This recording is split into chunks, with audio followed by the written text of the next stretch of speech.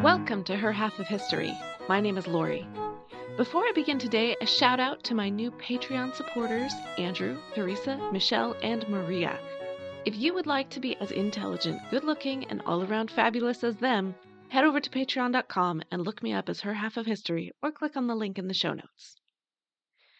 The current series is The History of Getting Hitched, and this is episode 9.1, Will You Marry Me? And Other Proposals. If you are a member of modern Western society, then you likely have a definite idea of the traditional marriage proposal. Boy meets girl, boy likes girl, some awkwardness ensues. Friends and neighbors make a lot of bad jokes. After a suitable period of courtship, boy buys a diamond ring, picks a romantic location, goes down on one knee to declare his everlasting love, and pops the question, "Will you marry me?" Girl pretends to be surprised, blushes, maybe even giggles before saying yes. Or no, but probably yes. And then it's all excitement and expense and still more expense until the wedding day.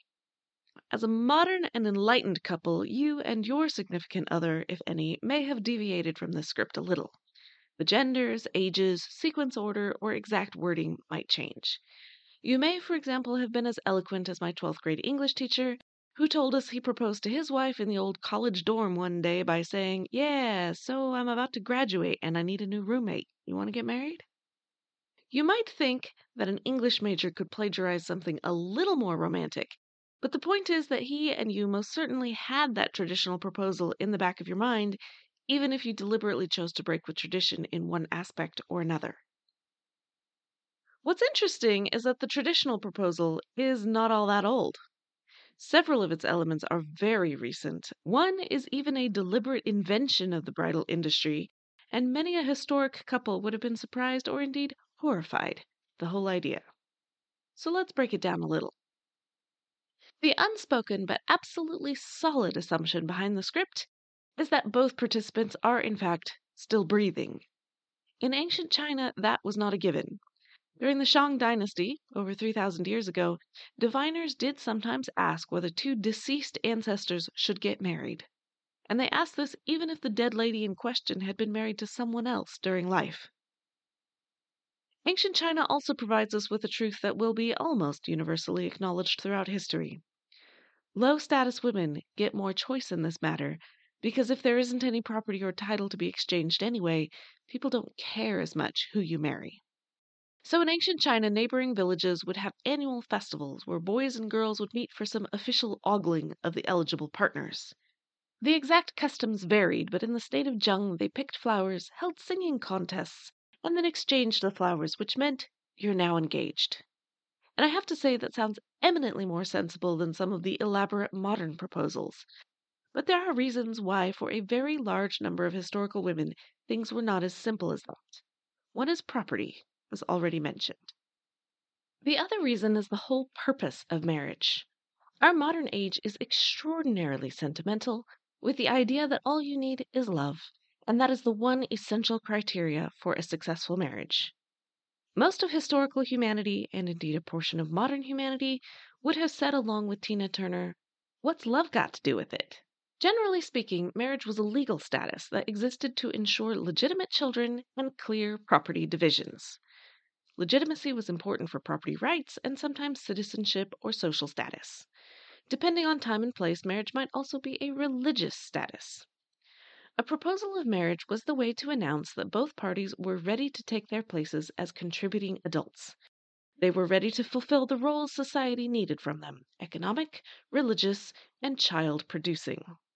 Love was not a prerequisite, nor a postrequisite for that matter. In some societies, it wasn't even desirable in the marriage state.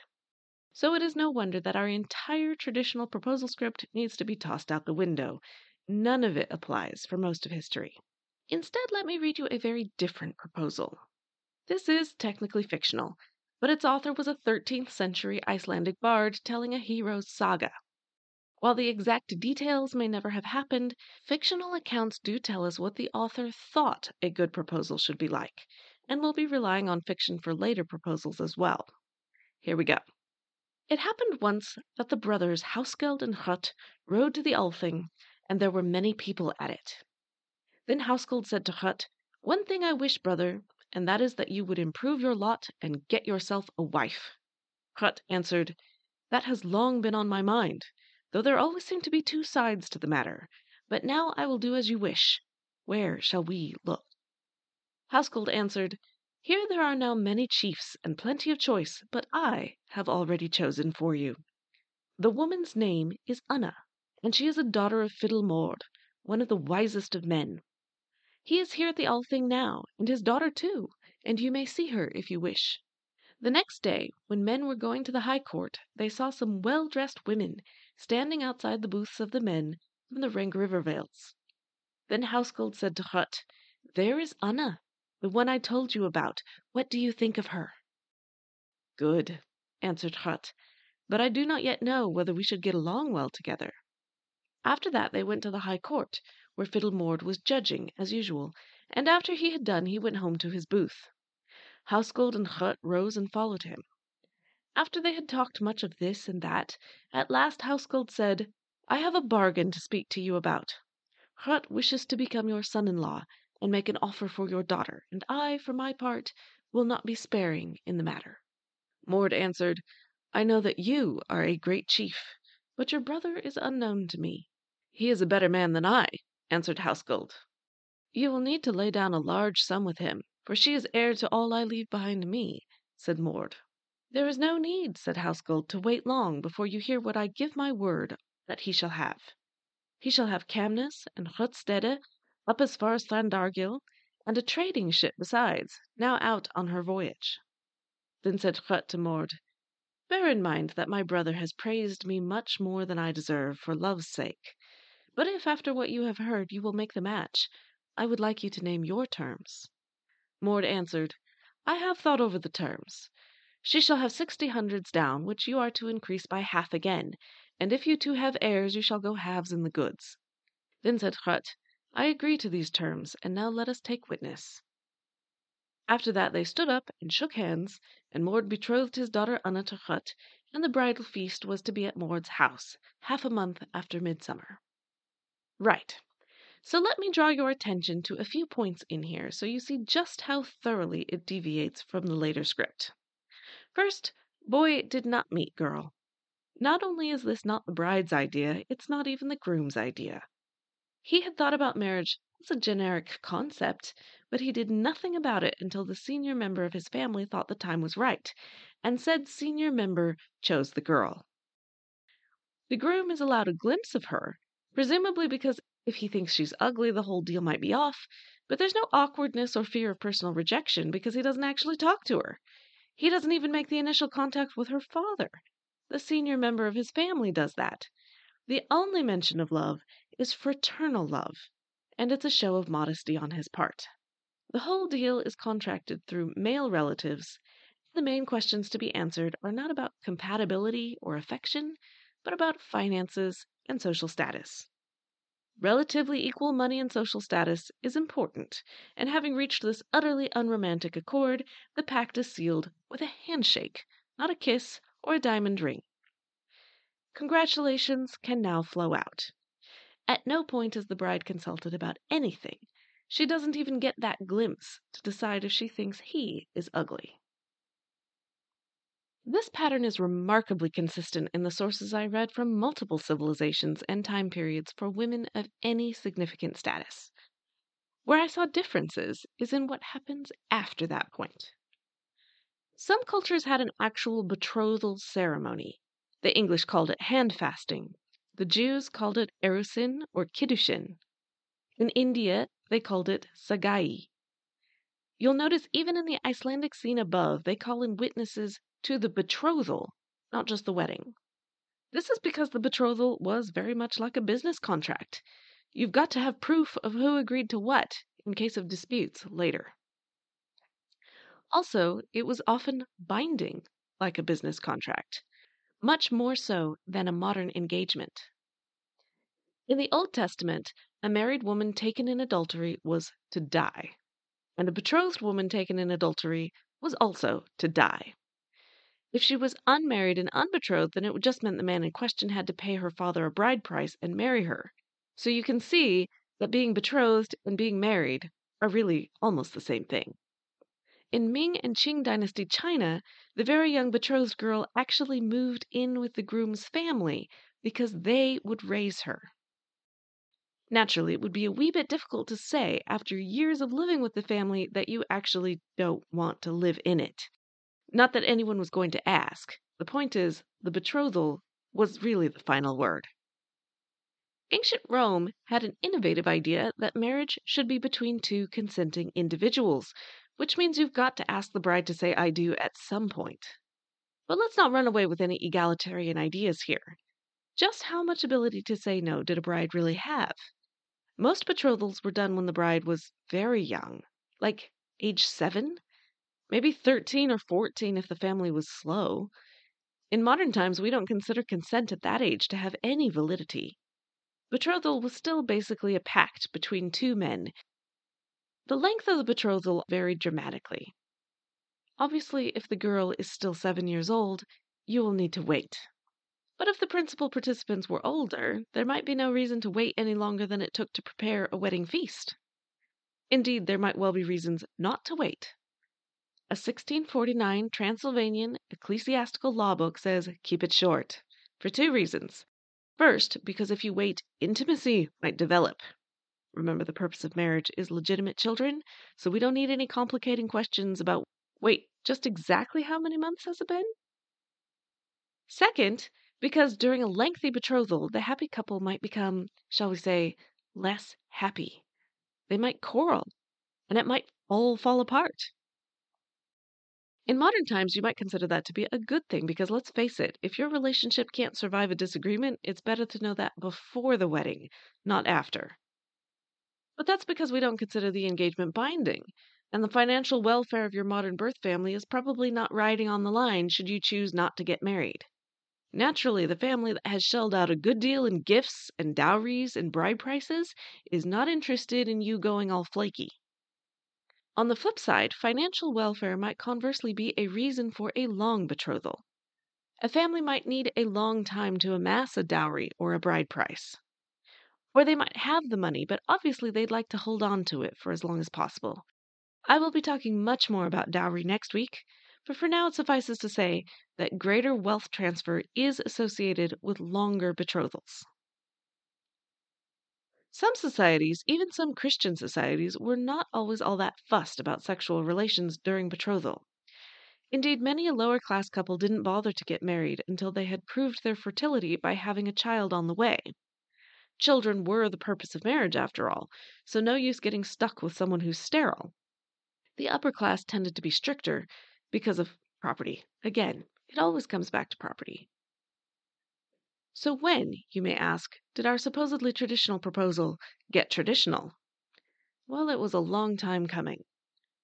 The early Christians inherited the Roman idea that marriage required the consent of the two parties, but it still wasn't consent as we define it today. The late Middle Ages developed the ideal of courtly love, but that didn't lead to a proposal because the lady in question was always already married to someone else. Lancelot and Guinevere are only the most famous literary example. There were lots of others. The Renaissance would take that idea of romantic love and let it grow. By the end of the period, love had appeared inside as well as outside marriage, but it was certainly not the prime consideration.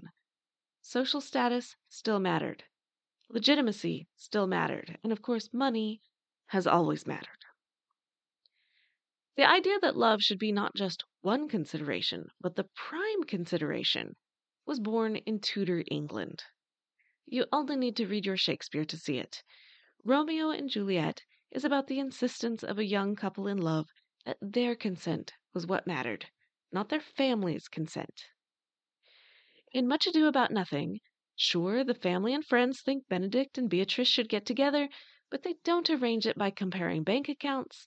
They do it by tricking the pair of adversaries into thinking they are in love. After that, the couple gets to a betrothal on their own, following much the modern script. Benedict says, I do love nothing in the world so well as you. Beatrice initially dissembles, but eventually admits, you have stayed me in a happy hour. I was about to protest I loved you. After a few more eventualities, we get to the actual wedding. But the point was that nothing substantial could happen until a private declaration of love had taken place, initiated by the man. Not that the old ways are gone, of course. Juliet's father certainly doesn't think so. But he isn't the hero of the story. The times, they were a-changin'. If we jump ahead in our British literature, you can see just how far the dial has swung in Jane Austen's mind. Pride and Prejudice is basically a manual in how not to propose. The odious Mr. Collins teaches us that you shouldn't start it by talking about yourself and another woman. Your bride needs to be in there somewhere. Mr. Darcy teaches us that you shouldn't explain why your bride is beneath you, but you just can't help yourself. Even if she actually is beneath you, both socially and financially. Mr. Bingley teaches us that when you are really in love, you shouldn't allow your relatives to talk you out of proposing. They have no right to determine in what manner you should be happy. The old considerations are all still there, of course. Rank, money, purity, etc. Charlotte Lucas certainly thinks so. She agrees to marry Mr. Collins within a day of his getting rejected by Elizabeth, and in explanation she says, I ask only a comfortable home. And considering Mr. Collins's character, connection, and situation in life, I am convinced that my chance of happiness with him is as fair as most people can boast on entering the marriage state. Her view is the traditional one, the one most historical brides would have recognized, having not grown up watching Disney princesses and rom-coms. But again, Charlotte is not the heroine of the story. The relationship that women were starting to dream about was Elizabeth's, with a new and revised Mr. Darcy. Love reigns supreme is the message of Jane Austen, who never managed to get married herself. Imprudence is not a good idea, of course, and the way to manage the financial side of things is to take care that you fall in love with a man of good fortune. You'll notice that by this point a man is doing his own proposing and risking his own heartbreak, too. But he largely isn't doing it on bended knee. There is no consensus on when that became part of the script, but it definitely wasn't until well into the 19th century. The diamond ring is even later, but I will give that one its own episode, so hold that thought. The idea that the betrothal was binding was still around too, but it had mutated. A lady was allowed to change her mind. There was a man that wasn't. Unfair, yes, but there is a rationale.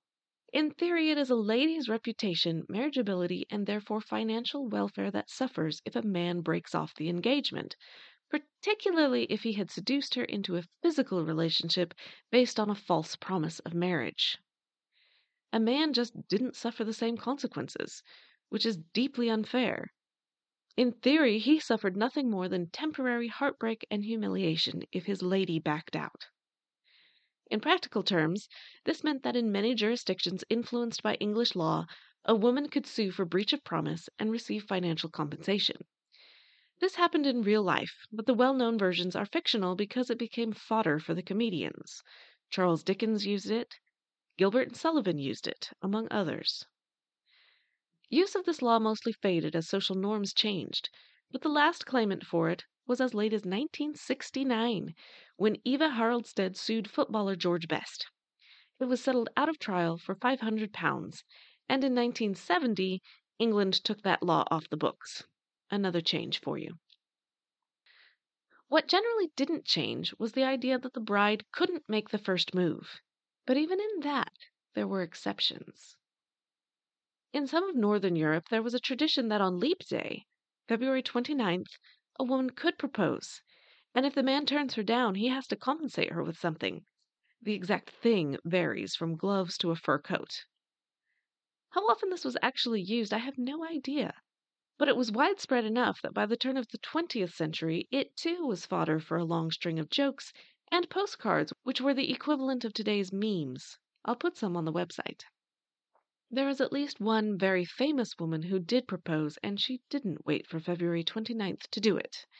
Victoria was queen. She proposed. Albert accepted. It would have been presumptuous in the extreme to do it the other way around. If you didn't happen to be queen regnant of a mighty empire, you mostly just had to wait for the groom to get with the program. There were various reasons for that. Society did not value forward, opinionated women, to which I say boo. But there were other reasons too.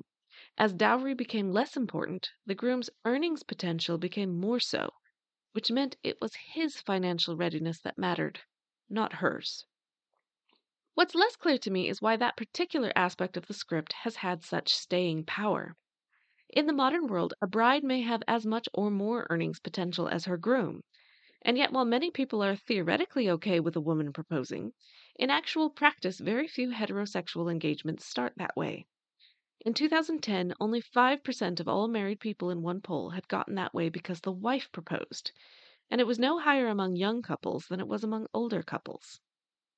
I have a theory on that, but it'll take me a while to explain it, so bear with me. The marriage proposal has changed because the purpose of marriage has changed. For most of human history, it was about providing society and your extended family with children who are an economic asset and undisputable property claims. Nowadays, children are an economic liability, and most of us pay the bills with a regular paycheck, not inherited real estate. We can therefore afford to indulge in a marriage that is about the happiness and fulfillment of the two principal parties. You no longer need to get married at all, and many people don't. So if there is a proposal, it too can be a little indulgent. For centuries, the proposal was a man's domain because the bride didn't control any of the factors that really mattered. My theory is that now the proposal is still the man's domain for exactly the opposite reason. Since a woman can survive on her own, since she can freely say no if she wants to, why shouldn't she wait for the man to be the romantic one? To prostrate himself before her, emotionally at least, if not physically. Let him risk the rejection. The modern woman can afford to wait. My sources today are all over the place, but I will put in a plug for Marilyn Yalom's A History of the Wife. I loved that book. As always, herhalfofhistory.com has pictures, sources, and a transcript. I'm on Twitter at her_half, on Facebook and Instagram as Her Half of History. Patreon listeners are currently listening to a minisode of the elusive Mary Bowser, supposedly a Civil War spy. You know you want to listen too. Next week, it will be all about the dowry in a rebroadcast that explains why Jane Austen needed one, and you probably don't. Thanks.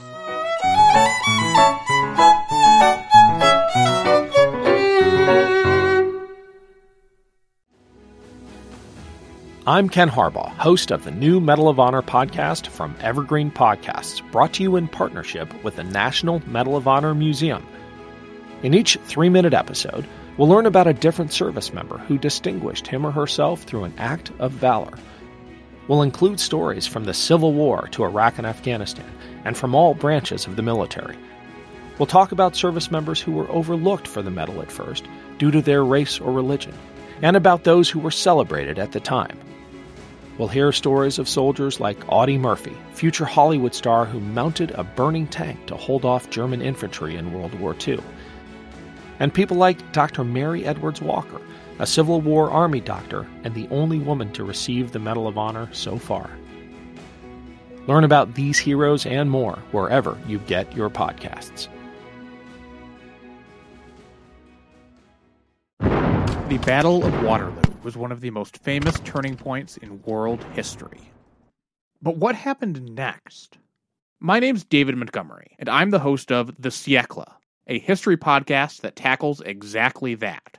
Join me as I cover France's overlooked century in between Napoleon and World War I. The Siècle, spelled S-I-E-C-L-E, is part of the Evergreen Podcast Network and can be found wherever you get podcasts.